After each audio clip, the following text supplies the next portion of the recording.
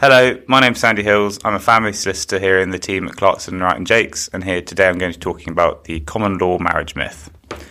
A recent survey found that 58% of UK citizens believe there was such a thing as a common law marriage, whereby cohabiting couples could have rights similar or akin to married couples at the time of separation.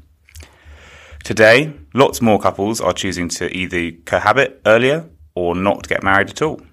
There has been a 137% increase in cohabiting couples since 1996, now estimated to be in the region of between 3 and 4 million.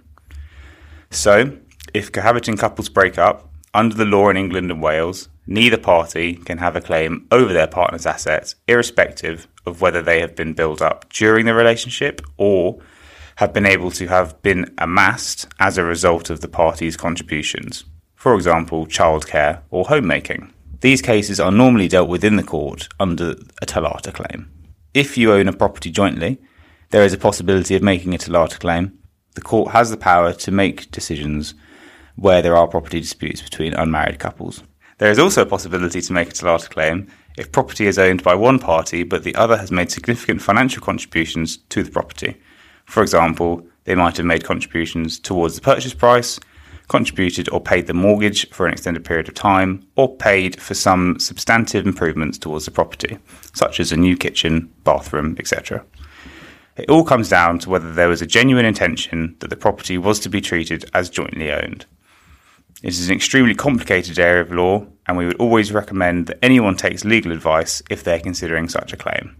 There is also another avenue if any unmarried couples have dependent children, and this avenue is often used as a backup plan. The aggrieved party can make an application under the Children Act.